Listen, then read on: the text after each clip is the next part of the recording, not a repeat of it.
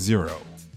This is the size of the New York State budget deficit in each year of New York State's 5-year executive budget financial plan as proposed by Governor Kathy Hochul in January.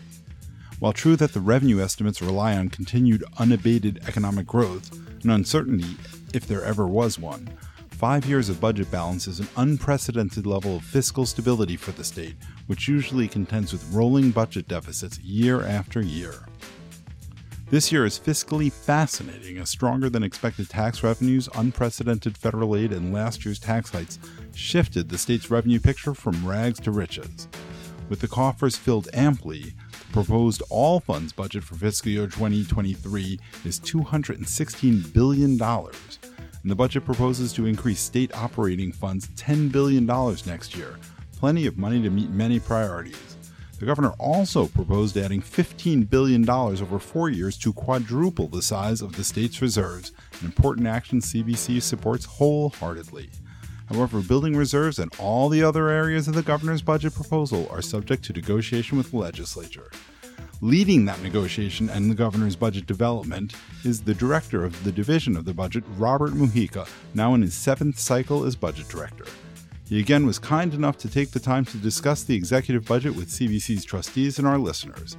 So stay tuned as Budget Director Mujica outlines the governor's proposal and provides an outlook for the state's fiscal future.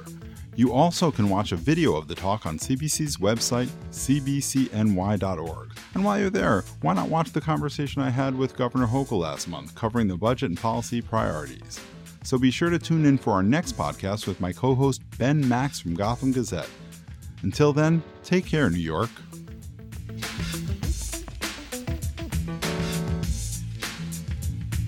Andrew, thank you for that nice introduction, and good morning to everyone. It's great to see everyone's faces, maskless, nice sitting together.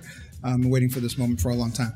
And, this recovery, why we're here, is kind of really the foundation of this budget, which is the recovery for the state.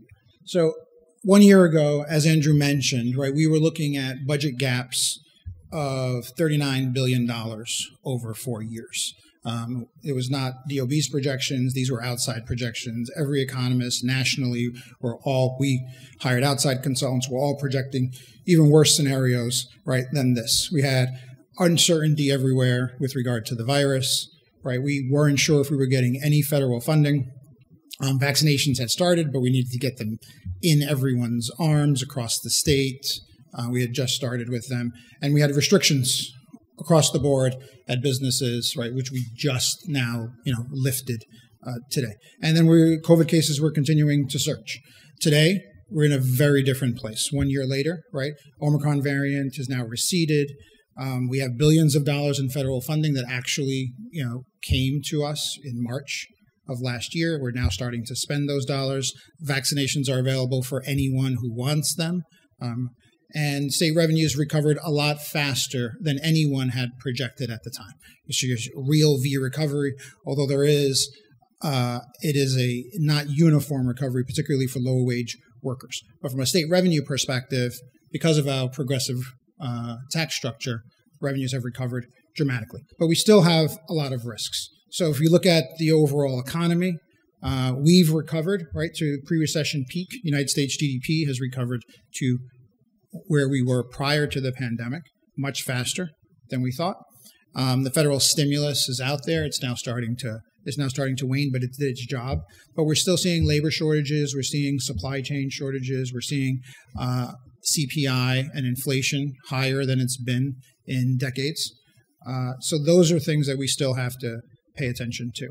If you look at United States GDP growth and the unemployment rate, so you can see, right, in 2021, the drop in GDP and the unemployment rate hit 20% in New York City, and then a very fast recovery. So we recovered, and our forecasts show the recovery in 21, and then projecting out modest growth almost to pre-pandemic levels, right, in the out years. So those tracked, and that's nationally. If we look at CPI, again, we're seeing, right, high inflation numbers. Again, this is higher numbers than we've seen in 20 years. But we're also projecting that those rates do drop to more normal levels of 2 and 3%. We recently had a revenue forecasting conference a couple days ago, actually, in the state capitol.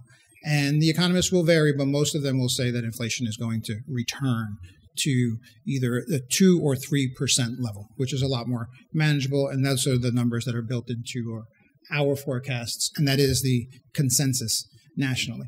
We look at supply chain, what's driving CPI? A lot of it is supply chain, right? This is from Moody's Analytics. Supply chain is still driving a lot of the shortages, and some of these price increases will be temporary. We'll talk about global risks and geopolitical risks, which are brand new, but this is what was driving most of CPI, in addition to the federal spending. Again, there's pent-up demands for labor. You're all feeling it. We're feeling it. Very difficult to get people to return to the workforce. And that is another challenge, which is also impacting inflation. We also expect that to level off and return, right? No one saw any of, in history, we haven't seen, right, the dramatic shutdown of the economy and then a return. And there's lots of reasons why people aren't returning to work. That's a whole different conversation. And every economist in the country is trying to figure out, the Great Resignation and, what's driving the workforce changes. But we do know on the lower end of the workforce, the lower wage jobs, right, those are the most difficult right now to fill. New York is recovering. So the percent change in employment, while we are lagging the nation on our job recovery, we are still making progress every month. So every quarter, while we're slower to recover, we were also harder hit than anyone in the nation, and we are recovering. Our forecast shows us recovering by the end of 23. So we will return. We're a little slower than the national average right now. If you look at New York State unemployment relative to 2019 before the pandemic, you can see that its leisure and hospitality was hit the hardest, and they still are seeing up to 40% less jobs in that space. We are seeing that travel has returned nationally. The number of travelers has returned to pre-pandemic levels. As far as flights are concerned, we're not seeing the same in the hotels, but also hotels have actually taken this opportunity, right, as we do in many recessions, right, to change their business practices. And they're using less workers, right? They're not cleaning the rooms as often and doing various things. So those jobs may not return. So the governor has focused a lot on making sure that we find all their jobs for anyone who's being left behind from the recovery. Again, you can see it's concentrated in New York City with regard to the leisure and hospitality shortfalls. It's recovering across the state. New York City has so much leisure and hospitality, drives so much of the economy, but also drives the restaurants, contributes to Broadway and entertainment, so all of that. So we're watching that, and we've done a few things to kind of help that industry uniquely. Subway ridership, again, we need people to return to the office in order to help areas like where we are right now. These midtown businesses are very difficult to survive if you don't have people coming back to work, people coming back to the offices. So that is something that we are paying attention to. Ridership on the subways has not returned. But if you look at bridges and tunnel traffic, it is at or above pre-pandemic levels. So people are driving. They're not necessarily taking the subway, and that's something we're watching. There's two parts to that. It was the public safety issue as well. If we look at public safety issue as well as the pandemic issues and the concerns. And people still have concerns about being around strangers without masks in subways, and that's something we still have to build confidence in the system, and TSA still is requiring masks on subways. So again, the New York State unemployment rate, as you can see, spiked, and it's returning back to normal. This is New York State and the nation, and we're tracking the national average. We're slightly behind, but we're still tracking, and we will get there. This just shows personal income and unemployment outlook, and again, it shows the dramatic drop, but a strong recovery, and there's no doubt, right, that we are on that path. Again, this shows just shortfalls where the jobs are lost. And again, the New York City is driving down the state average. If you look at upstate and you separate out New York City, or rest of state, you separate out New York City, the job recovery is much closer to the national average, if not at the national average. So New York City is the unemployment rate here is what's dragging down New York. And that makes sense. It's dense. It's largely COVID-driven. And as the restrictions go away, we expect that to recover. Wages are growing in all sectors. So we're seeing that. And then finance and insurance versus the remaining sectors are still seeing solid growth everywhere. And that is all in our forecast. So if you look at the state's financial plan, the governor committed to putting 15% in reserve. The state has never had a lot of resources in reserve, and that will help us deal with any recessions and any bumps in the road, so we don't have to do what we did this time. We will reach that goal by 2025, if not earlier, so we will have that amount. And then, as Andrew mentioned, this is the first time that the Division of Budget has ever published a financial plan with no out-year gaps. Every year we try to solve for a gap in the out years. Because of the combination of the quick recovery and the federal resources, there are no out-year gaps, and the governor's plan is to maintain that as we leave close out this budget session. We want to close it out also with no out-year gaps. It's not a time to build gaps again and spend more than we have. We are going to show surpluses in each year, and those surpluses, the first priority for the governor was putting money in reserve. And once you put those funds in reserve, then use the additional for spending. And most of the spending is one-time spending. We don't want to build in spending that's going to last forever and build the out-year gaps. Spending growth is at 3.2%. Inflation is now at 3.6%. So the governor's budget is under the rate of inflation. And then some of that, even that 3.2, is one-time spending. And then the out-year growth is really driven by school aid and healthcare. We know the healthcare system, couldn't deal with the pandemic. None could around the country. But now's the time to rebuild that system and be prepared. We know what the lessons are. Build back. So the governor's making over $10 billion in investments in the healthcare system. And then on the education side, you've had this foundation aid discussion for years, and it was finally resolved with 3 years to get to the foundation aid level on the education side. That's fully funded, and still fully funded, staying within the 3.2%. And then we use the current $5 billion surplus for the current year for one-time expenses. And the one-time expenses are $2.2 billion in property tax relief, $2 billion for pandemic relief, which we will negotiate with the legislature, $1.3 billion for bonuses for healthcare workers, the largest DOT capital plan in history, and $1 billion for healthcare transformation on top of the $10 billion over multi-year and spending, and then $350 million for small businesses and theater industry and parts of the groups that we said were being left behind or struggling as a result of the recovery. $216.5 billion is the size of the state budget. It's probably the size of New York State's GDP is probably the 10th largest economy in the world. So we have a pretty big $216.5 billion budget. Half of that budget, over half, 60%, is healthcare and education. So if you're increasing spending in healthcare and education, you have to control spending everywhere else. Otherwise, you're not going to be able to control spending.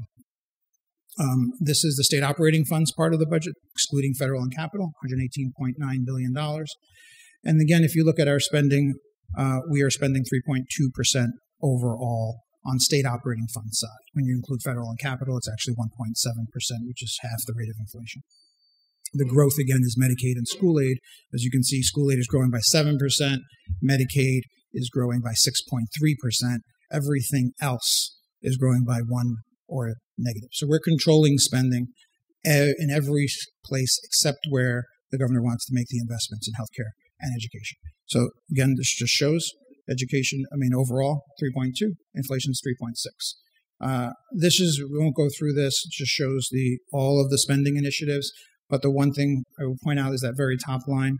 These are the surpluses that we came into the budget with. We had 6.5, projecting 6.5 billion surplus this year, 5.3 the year after, 2.9, and then another 4. So we had surpluses in each year. We do the spending that's on this table, and then we have 0 out-year gaps in each of those years. 15% is the target A lot of the Center for Budget and Policy Priorities, the Government Financial Officers Association have all recommended at least 15%. Andrew mentioned 17%. I would say that we're at 15% of state operating funds. A lot of people talk about 15% of general fund. We're actually at 18% of just general fund. So no matter how you look at our reserves, we've never had anything like this amount of reserves. And we think the legislature actually understands why we need the reserves, or so that we don't fall into a position where we have to do cuts or raise taxes in the event of a downturn. On the federal side, we've got $12.75 billion. We are not spending all of the federal money in 1 year. We have a glide path so that we don't fall off a cliff. That's why we also publish an additional year, 2025. It's not required for us to actually publish, that financial plan. We wanted to show that when the federal money disappears, we are still balanced. And that is why we're spending the money over the 5-year period, and we're not spending it in the first year. So we know that there's always going to be some crisis at some point. Since 2000, we've had 9/11, we had a terrorist attack, we have the Great Recession, then we're hit with COVID. None of these are predictable. So I say we have 5 out-year gaps of zeros, assuming that nothing is going to happen. But we know that things happen. And now we will be prepared. And that is the governor's goal, is to be prepared so that we don't break the promises that she makes now. If we're making commitments on education and healthcare, that we have the resources to do that. When Foundation Aid was last funded in 2008, the state committed to fund it. And within 2 years, the state had to actually cut the funding for Foundation Aid. And it took us a decade to get back to that promise. So this is trying to avoid that. Because we had no reserves, the Great Recession happened. So don't repeat those kinds of problems. That's why we have the reserves. These are hypothetical recession scenarios. So we look at what happens to the state's financial plan and state's receipts in the event of a recession. So as you can see, if we do a simulation of a recession, we will lose tax receipts between $36 and $50 billion. Right? If we have $16, $17, $18 billion in reserves, we're still only funding half of what a normal recession would be. So it doesn't help us do nothing, but it helps us get through it without doing some very serious damage overall to the economy. And that's why the $18 billion that we have in reserves will help, but it won't stop. If we have a mild recession, we can actually get right through it without really doing any damage. So the deposits to the reserves will be made over multiple years, right? So we're putting $5 billion in this year, $5 billion next year, 2.4, and then 2.9. And that's how we get to the $19 billion or $18 billion, $19 to $18 billion in reserves. We still have a lot of risks, right? There are COVID cases, can come back, new variants, but we're better prepared. We have the vaccines. Herd immunity doesn't seem to be a realistic thing at this point, but the vaccinations seem to be working. Inflation is a concern. We're watching it. We think it ebbs by the end of 23. And the MTA is still, if ridership doesn't come back, they'll have a fiscal crisis, and the state is still the last resort for the MTA. Geopolitical unrest, no one knows what that is or what that could mean for us. So we are watching that, but not much the state can do except, be mindful that whatever happens, will impact us, especially as being the financial center of the United States, if not the world. Slow population growth. What we did see was as a result of COVID, people did move, not necessarily out of the state as much as out of New York City. They moved to Hudson Valley, moved to Long Island. Much of that is coming back, but there is some migration.